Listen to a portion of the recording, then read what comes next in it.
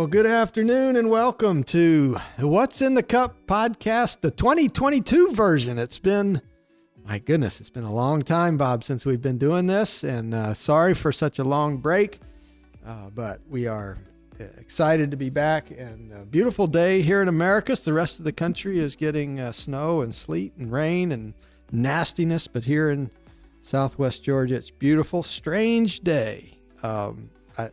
It's Friday. Russia is attacking Ukraine for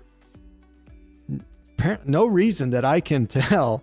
The stock market is rallying 800 points, which seems odd with the middle of a war breaking out. And President Biden today announced his selection for the Supreme Court. Ketanji Brown Jackson, the very first African-American female to be nominated for the Supreme Court. So a lot going on in the world and a lot going on in our country. And so just an interesting day to be having this conversation. And so in order to have a great conversation, we've invited one of our great faculty members, Dr. Mark Grimes, Associate Professor in the College of Business and Computing, to join us today. And so I know you're an expert in all of those topics. And so that's what we got you here to tell us all about why Ukraine and Russia is such an important event. Oh, yeah, absolutely. There's just not enough time in this podcast. But I appreciate you inviting me. I've listened to these for so long, and it's kind of an honor to be invited to the exclusive club. And yet, you get an email from the president's office saying, come to my office, and you think, oh, gosh, those memories of high school getting called to the principal's office. Well, I hope it's never that bad. I do remember getting called to the principal's office from time to time, and but I also have been called to the president's office when it wasn't quite so good. So I understand the trepidation, but this will be fun. I think we're going to have a good time. Like I said, we got a lot to talk about, and you're involved in a lot of things that I'm very interested in and want people to hear about. And so we'll have a chance to talk about your work with the Post-Tenure Review Committee. You've got a book club, you've got the gift program, all coming out of the Office for Teaching and Learning. So we're going to talk about some of those things and particularly how we can help students be successful, because that's what we all want to accomplish. Absolutely. The first things we do here on the show every time we do this, I used to say every week, but that's probably just better say every version. We talk a little bit about students and where we are right now. We're in the middle of a semester, and we're looking forward to summer enrollment and certainly to next fall enrollment into the next freshman class. Summer enrollment actually is looking good. We're about 1 or 2 students up from last summer, which was a record summer for us. So we're continuing to see that enrollment go well. Where we're concerned is looking ahead into the fall.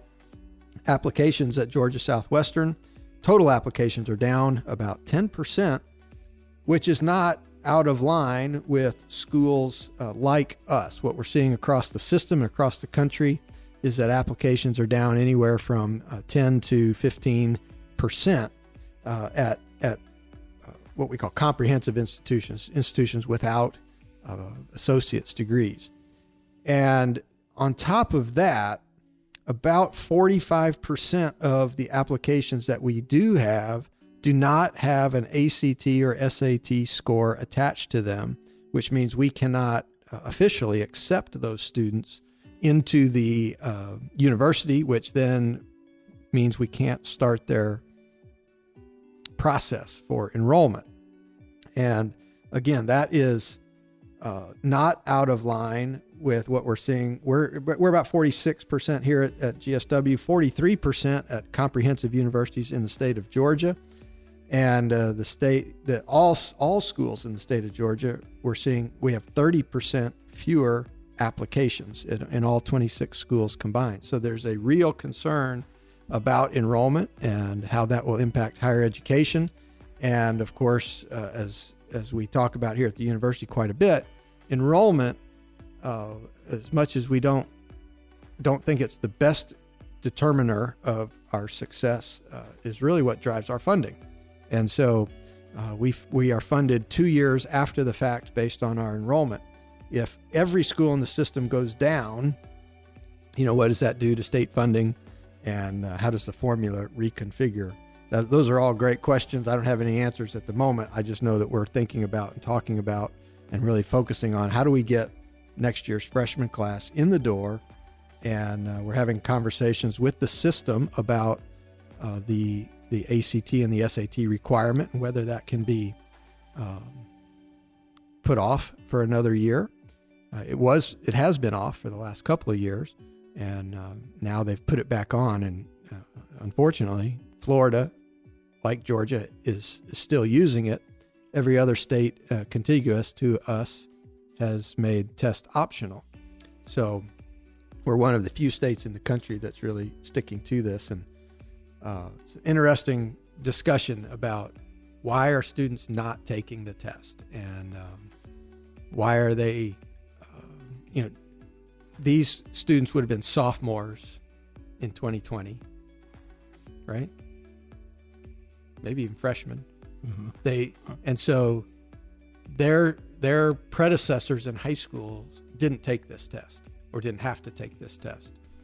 And their teachers may not have encouraged them to take the test or talked about the test, or their counselors may have ignored it. And so now they haven't had any good examples. And so it's really interesting how the effects of COVID are changing some of the dynamics. And I'm sure there's examples in other parts of our lives where we've now changed our behavior based on what we've been through. But this one is a little surprising to me that so many of the high school students just either don't know to take it or don't recognize its value or importance. So it'd be interesting to know whether the guidance counselors are fully aware that it is now required again, because you would think that they would be encouraging their students to do it just like they did 3 years ago. Yeah, and our students still as aggressively pursuing college. If we're 30% down on applications statewide, that's all applications. That's even with not taking the test. Is that an indication that, as a general rule, students are just not as excited about higher education as they used to be? Or are there some students not applying because they haven't taken the test and they know they can't really get accepted? So you don't know what that 30% really shows us, because we don't have enough data to know. But we have deadlines for scholarships. We have deadlines for housing applications. We have deadlines for lots of our enrollment processes. Financial aid has to be, they have to fill out the FAFSA. They have to do all of these things. And if they are delayed, it's going to put a lot of pressure on the institutional resources to try to get a bunch of students in the door at the end. And I'm sure you, every semester, have students coming to you. I need a class. Can you do this for me? How do I do this? And so that means every faculty member has this, hopefully not, but, potential. We could have a real barrage of crises, minor crises, I guess, but, students trying to get things done at the last minute. My advising responsibility is management students who are completely online. So they're from other parts of Georgia, other parts of the country, even some in other countries.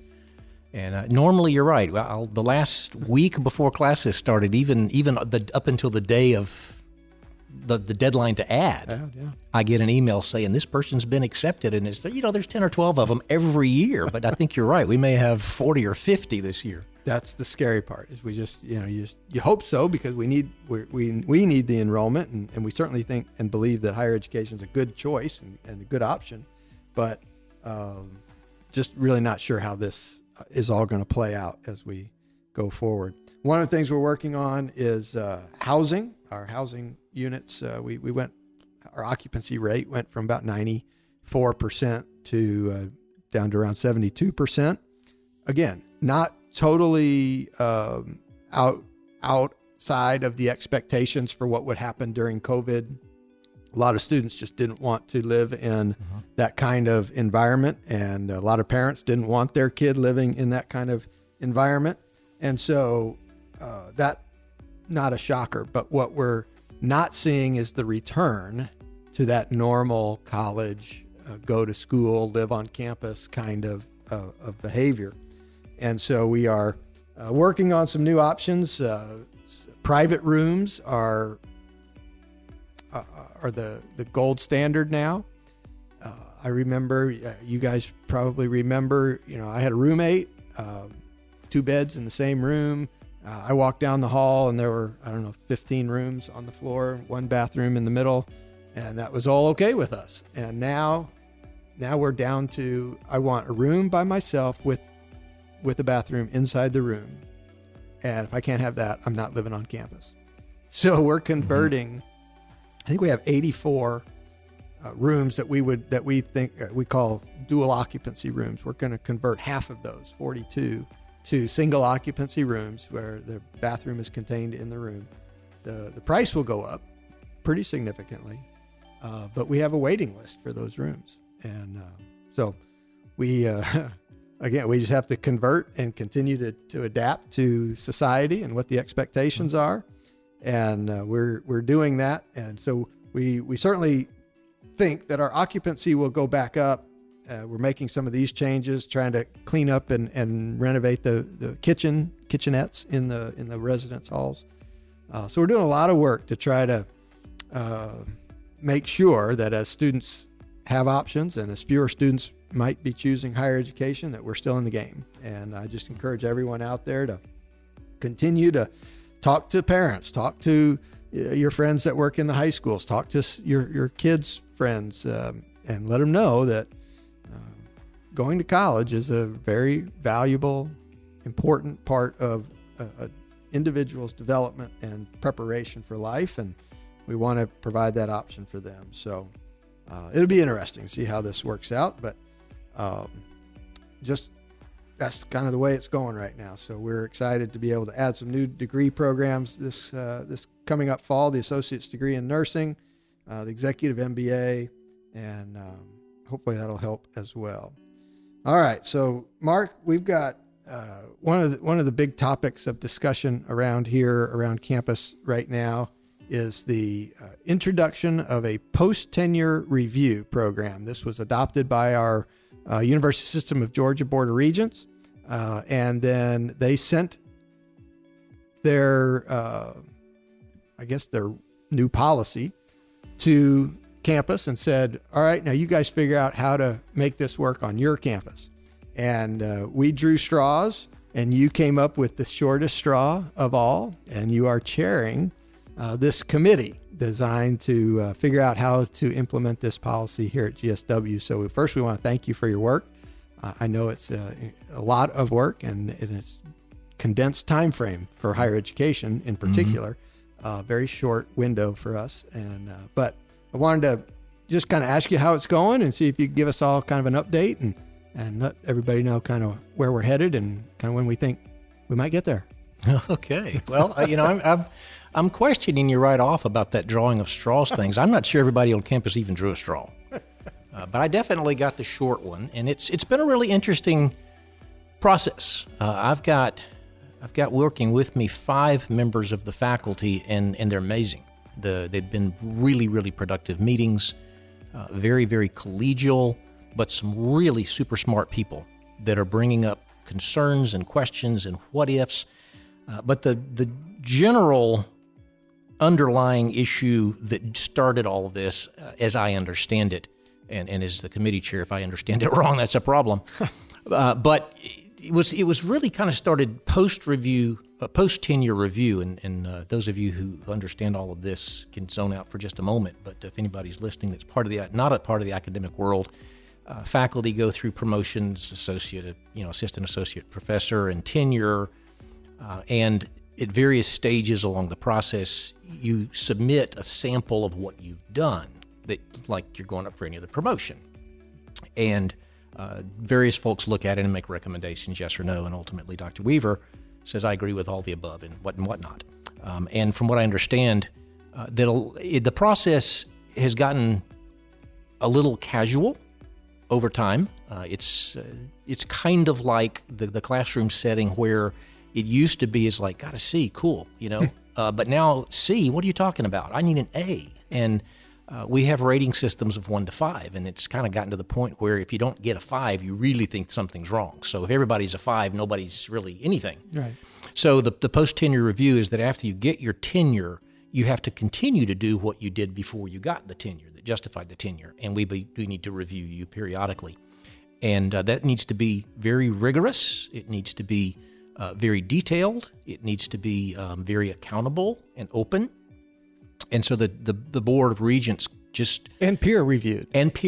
Exactly. Yeah. That should have been mentioned at the very beginning. That's one of the fears, is that if some nameless administrator in Atlanta is looking over paperwork and doesn't know me, or if Dr. Weaver, who's busy and doesn't get a chance to learn who I am on a personal level, that works to my disadvantage. But my peers know, so that's a big part of it. But the Board of Regents said, we don't want to have to step in and make these decisions. We want the campus to be able to do that. And the best way to do that is for you to convince us that you're doing it seriously, that it's all those things that I just mentioned. Yeah. So what they've challenged us to do is to rethink the process, to build in strenuousness, rigor, to make sure that we're holding each other to lofty standards. But they're also one of the changes in the focus of the last few years is making sure that we are totally student-centered. It's very easy as a manager, as a faculty member, to realize that I'm the expert and I'm just going to bless you with my knowledge, and kind of factor out that you're a human being and I'm serving you, not the other way around. So one of the things that we're having to do in this process is to start considering student success activities. That's a key word now in all of what we're doing here. What things are we doing in the classroom to really focus the process on the student and making sure that the student learns, the student grows, the student gets experience, so forth. So we're encouraged to hold people accountable for doing things like that help the students succeed. We also have to kind of reconfigure a little bit the scale that we use to rate people and to really focus on things that are noteworthy, not necessarily excellent, 5 on the scale, but noteworthy. They're making a difference. We are also asked to look at, if we kind of change the expectation to where you don't have to get a 5 anymore, a 4 is okay, maybe even a 3 is okay. What do we do if somebody challenges that? Is there a process? And that's part of the peer review thing. If I get reviewed and don't like the scores that I got, can I challenge this? And what does the process look like? So all of that is being built into this thing. Beyond that, we're looking not from a BOR, Board of Regents perspective, but from just a university, this is things we care about. What do those student success activities look like? And so we're trying to give lots and lots of examples. Yeah. Your department, your college, arts and sciences, whatever, can kind of define this on your own, but these are the kinds of things that they ought to look like. So all of that said, our group has been meeting once or twice a week. We've met about 6 times so far and still have a fair amount to do, but we're making good progress, and had a meeting with our faculty senate this morning and said, you're going to be shocked by how much red print there is. It's going to overwhelm you. It's like, oh my gosh. But really and truly, what we want to suggest to the GSW faculty is they're not asking us to do anything that we're not already doing. If you're alarmed, don't be, because you're doing things that are student-focused. Yeah. So we're just putting into documentation that we expect you to keep doing what you've already been doing. Yeah. And I think in my world, all this really flows well together. Last year we had the post-pandemic task force that really started to think about what does this university look like going forward? What are the behaviors? What are the things we want to accomplish? What should the experience here be for students? And this year we're redoing our strategic plan, and we're looking forward to what do the next 5 years look like. And next year, we're really going to start focusing on our SAC COC accreditation, which includes a quality enhancement plan, which, again, has to be focused on student success. And so as we're embedding now these concepts of what does student success look like? What does it sound like? What are the things that we can do in what we explain to people that they will experience here, what we say is our plan going forward, and then what we tell our accrediting body, this is what we're going to focus our attention on. It really starts to bring all of this together. And now we have a way to evaluate our peers and say, are you doing these things? And how, if you're not, how do we get you to where you can? And so I just think all of those parts are kind of coming together in a really interesting way for us institutionally to hopefully drive this concept that student success is what we are about. And that will, I hope, then translate into parents and students seeing this as a place that really is invested in their success. And then enrollment. taking the ACT and that would certainly be helpful if they would tie all these things together. They would take the test. This past week I had the opportunity to go and be a part of a SAC COC on-site review team at Florida Polytechnic University. Florida Polytechnic is a school of about 1,500 students, and it's all STEM, all science, technology, engineering, and math. And I don't know, their average ACT is like 28 or 29. I mean, these are really bright students who have been very successful in high school. And their QEP, what they are focused on going forward is they have about a 30% failure rate in Calculus 1 and Calculus 2.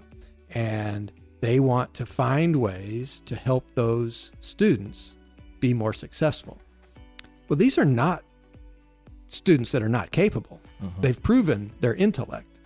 But for some reason, they have 30% that, well, we have the same conversation here. Our students come in, we have about 30% that either struggle in biology or some other class. I hate to point out biology. Math is one where we see a high failure rate. And so it's not the teaching, it's not the material. I mean, obviously the material is difficult, but if they're in here, they're capable. We know that. The question is what's happening in their world. Why aren't they doing their homework? Why aren't they studying? And I just found it really fascinating that a school which has, if one of those students came here, they would be at the top of our student body from a qualification standpoint. And yet they struggle there. And so I found that unique. I don't know if you've read Malcolm Gladwell is an author that I enjoy. He wrote a book called David and Goliath, and he really talked about this. A young lady chose to go to an Ivy League school as opposed to, I think, the University of Maryland or somebody, and she failed out. And she lost confidence. She didn't become, I think she wanted to be a doctor or something, and instead went in another totally different direction. And she looks back on her life and said, if I would have chosen, instead of the Ivy League, if I would have chosen this school, I would have been the top student. Yeah. And my confidence would have been high. I would have had chances to go to graduate school. And so that's that dynamic of helping students be successful is universal. And we've got to find ways to try to make that happen. Yeah. And I know you've got a couple things beyond your work with the Post-Tenure Review. You're also tell us about this book club and the gift program that you're working with, because these are kind of related to helping students be successful. Right. It's happened a lot in the past when Dr. Judy Grissett was over the Office of Teaching and Learning that we would have book clubs. And the books tended to focus on things that you can do as a teacher to improve the experience for students. It falls right in line with all these things we've been talking about. And one author that we've looked at a couple of times is James Lang. He's got some books that like small teaching, little things that you can do. His latest book is called Distracted. And the whole idea behind it is that today's generation of students is so engrossed in their phone, even in the classroom, that you wonder if they're paying any attention or not. They're distracted, but that's how they're wired. Yeah. They only focus for a short period of time. And this book talks about, what do we do about our syllabus and no technology policies. Does that hurt more than it helps? That's one of the first chapters. But lots of suggestions of things that you can do to build technology and breaks of different kinds into your classroom so that, okay, we focused for 15 minutes. Let's kind of clear our head and do some jumping, whatever. Everybody look at your phone for a few seconds. Exactly, yeah. You can use that to your advantage. All right, let's take a break here, and I want y'all to all Google this, see what you come up with for the next part of our discussion. So the book that we're going to explore is called Distracted. And we've had 11 people from across campus that have said, that really sounds interesting, and they've committed an hour every other week to kind of work through this book, and it's going to be really exciting. We've got the books on order, and about 2 weeks from now, I think, a week and a half from now is going to be our first meeting. Great. They're real interesting to see how we might take those and apply them to our classroom. Absolutely. And that was one of the things that I found during COVID when we switched to the virtual. You teach online Both. A lot, right? But for me, it was such a new phenomenon, and I found myself when I was on a Zoom call or I'd look at the screen and that got boring after a while. And so I'd look at my phone and meetings that, if I was in this meeting sitting around a board table, I would never pull my phone out and do something else. But because it's on Zoom, I felt okay. One, I was distracted. And I guess I'm used to watching TV. Every once in a while you get a commercial. Mm-hmm. And I can go do something else. And now I'm sitting here looking at this screen and I'm not getting a commercial. What's the problem? Right. And so, it was really fascinating. Even my own behavior wasn't set up for the world that we had to then try to be in. Right. And so really interesting how you would apply that to the different environments that we teach in. If you teach online, does that change how you use these skills as opposed to being in a classroom with all the students? So it's really good. Yeah. Now talk about the GIFT program. That's a good one too. That's also student focused. Typically what happens in the classroom is that we go in with a plan and a way that we're going to implement that and assess that, and we just put our heads down and we just bulldoze through the semester. And at the end of the semester, we get feedback from our students. Gosh, I didn't like this, or I wish they'd done that. And it's like one of those you just bang your side of the head. It's like, why didn't I think of that before? But it's been suggested that if we could take a pause in the middle of the semester, after they've done their first test or they've turned in their first paper and gotten feedback on it, if we can take a pause and ask them for feedback then, what could this teacher do to help me be more successful? But at the same time, introspectively, what do I need to do as a student to be more successful? So the whole point of the GIFT program, and GIFT is the group instructional feedback technique. We love acronyms. Mm-hmm. What happens is that I, as a teacher, say, I want to get some feedback from my students. So I get a facilitator who's been trained in this, and on a particular day, I'll teach for the first 30 or 45 minutes, and then I'll say, that's all of the teaching we're going to do today, but class is not over. There's another good activity that's going to happen, and somebody else is going to come in. Let me introduce you to Dr. Weaver, and I'm going to step out.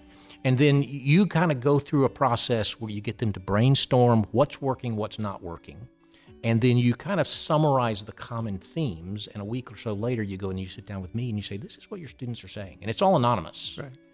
And hopefully the teacher says, well, gosh, that's low-hanging fruit. I can put that into implementation tomorrow.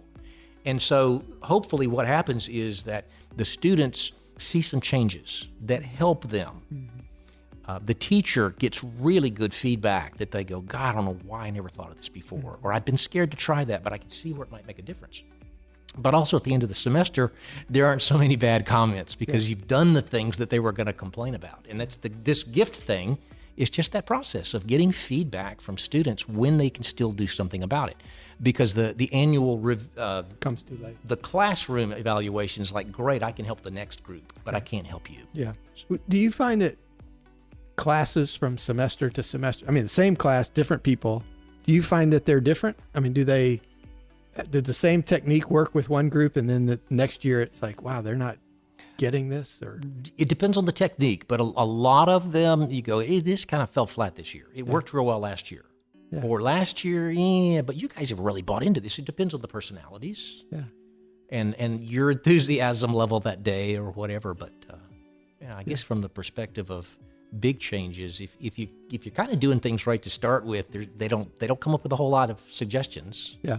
I find it interesting that a politician can go and have a stump speech in one town and it goes great, and then they go the next town and it's like, that wasn't very same speech.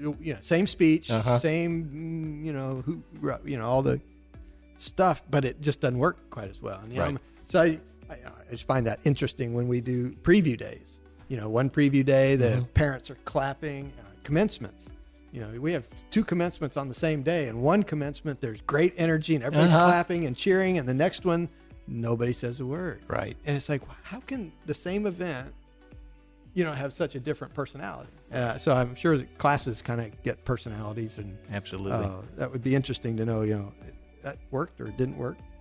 Well, that's good stuff. We've had 8 people trained in how to facilitate these things, and we're looking for teachers who will let somebody come into their classroom. Yeah. And it's the response so far this semester has been slow. Okay. So if you're a faculty member, really give this some serious thought. Yeah. You have to give up 30 minutes of one class period, but boy, you can get some great feedback. So go out to the OTL website and request a visit from somebody for the gift, and we'll get somebody in your classroom real quick. That's good. I love that. I think that's a neat way to get some, like I said, get some feedback in a timely manner that can really make a difference. Absolutely. We got some great stuff coming up here on campus, and I want to make sure everybody's aware. We got the GISA state basketball tournament going on campus right now. I think they started maybe Thursday or Wednesday. They started playing games, and they'll be here through Saturday. Up to championships now. That's just kind of funny.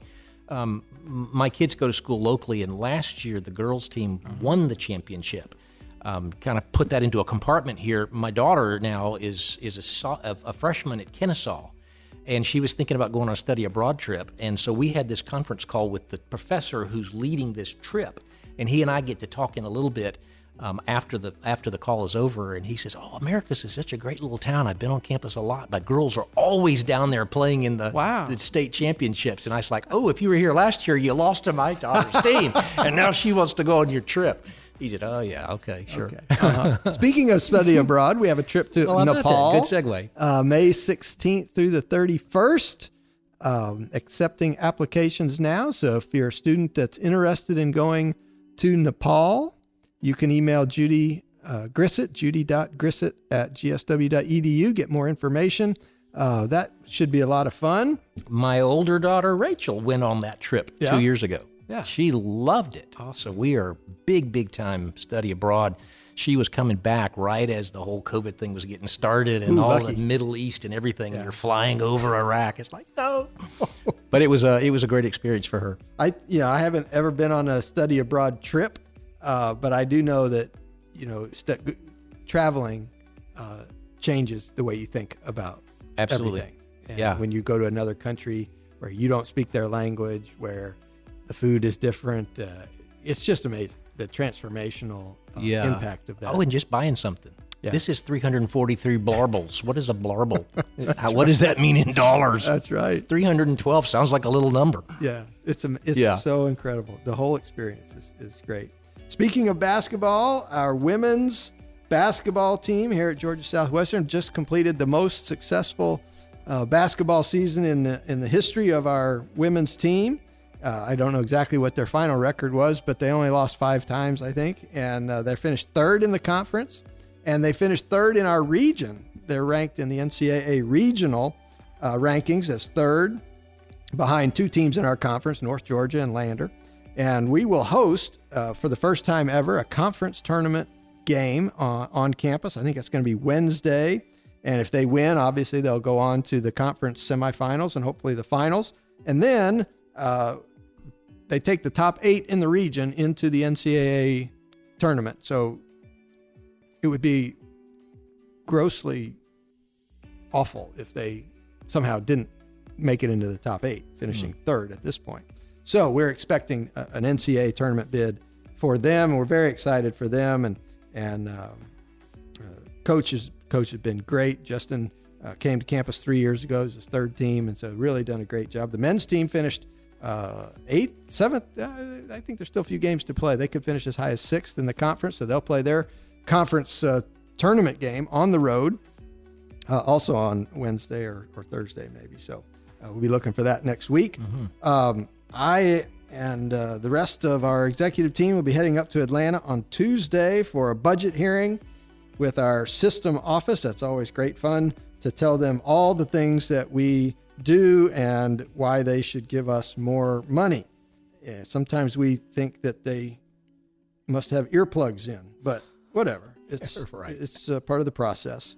And we have a new chancellor. If we haven't heard, Sonny Perdue. I guess I shouldn't say it's not official yet, but he was the sole finalist, named the sole finalist. Sonny Perdue, the former governor of the state of Georgia, former Secretary of Agriculture for the United States, has been named the sole finalist for the chancellor's position, and I think they'll take action on that sometime in the next few days, certainly early next week as we get into March, and we expect him to be on the job pretty soon. So we're looking forward to working with our new chancellor.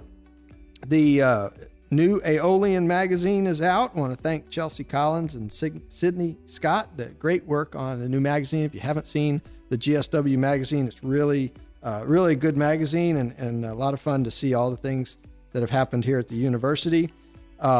We've got, I thought this was interesting. I read this, that some of our English students presented at the GGC Teaching, Learning, and Research Symposium, the Georgia Gwinnett College's Teaching, Learning, and Research Symposium. Hannah Holloway, Michaela Reed, and Bethany Griggs. They presented at the undergraduate session. The title of their presentation was Teaching a Grammar Course at a Small Public University, a Case Study. So students doing a great job and having the opportunity to present their research. And the thing that makes that so interesting to me is Hannah Holloway, one of the students, was also the pitcher for the women's softball team when they beat the number 2 ranked team in the country, Valdosta State, the other night. What was it, Monday night, I think? Or Tuesday night? They beat Valdosta, and Hannah pitched the whole game. I think she only gave up 4 hits, and we won 4-2. And just to make it more fun, we've played Valdosta since we became a Division II school. We played Valdosta 37 times, and we had not beat them. We were 0-37, and so now we're 1-38. And Hannah Holloway got the win, and she's also obviously a great student doing undergraduate research. So I love that's what happens at this university. Absolutely. That our students can do so many things and be involved in so many areas. And speaking of that, we have Undergraduate Research Symposium coming up. March 11th is the deadline for your abstract submission. So if you are involved in undergraduate research and would like to present your research, please contact, let's see, who do you contact? You probably contact, I don't have any. I'm looking here. gsw.edu/undergrad research. And I'm sure they'll have a way to submit your submission. But if you're involved, what a great way to kind of get dip your toe in the research and presentation world. And it's a great way to take your learning to a whole nother level, create the experience, make it yours. Do that experiential learning and be very closely tied with your faculty members. So a lot of good things happening here. And I don't know if you've checked out the new Flory Chapel Activity Center, but we opened Flory Chapel. It's now available to everyone on campus. And if you haven't been in there, put on your workout clothes and go give it a try. The equipment is fantastic. It's a beautiful, beautiful space. I love the way that the building was redone. It kept some of its character and some of its history, but it's also very modern, and all the equipment in there is top of the line. I want to thank Dr. Boren for leading that effort, and certainly Jeff Hall and all the folks that helped with that renovation project. It's a stunning new, I say a new addition. And the building has been closed ever since I got here. So as far as I'm concerned, it's new.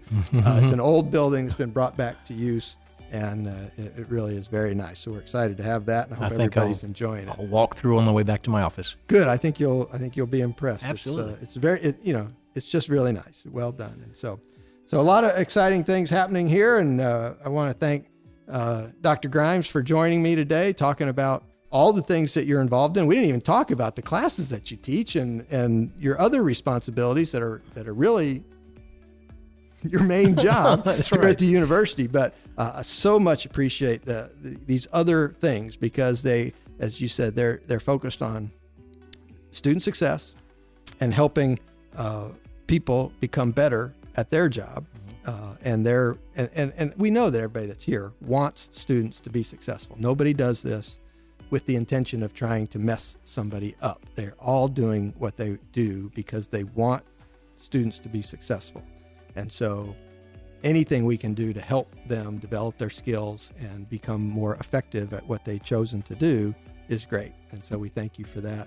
And I hope that some of these folks out there will give you a call and find out how they can get involved. And Bob, we appreciate you finding your way back to the office. It's been a while. I know you had to probably put some arrows down for you to point you back in here, but I'll try to be better about getting us back on schedule, and appreciate everybody allowing me to take a little break. But we'll be back here more often. So have a good week, and I guess spring break's coming up pretty soon. So better start making plans for where you're going to go. We'll see you soon.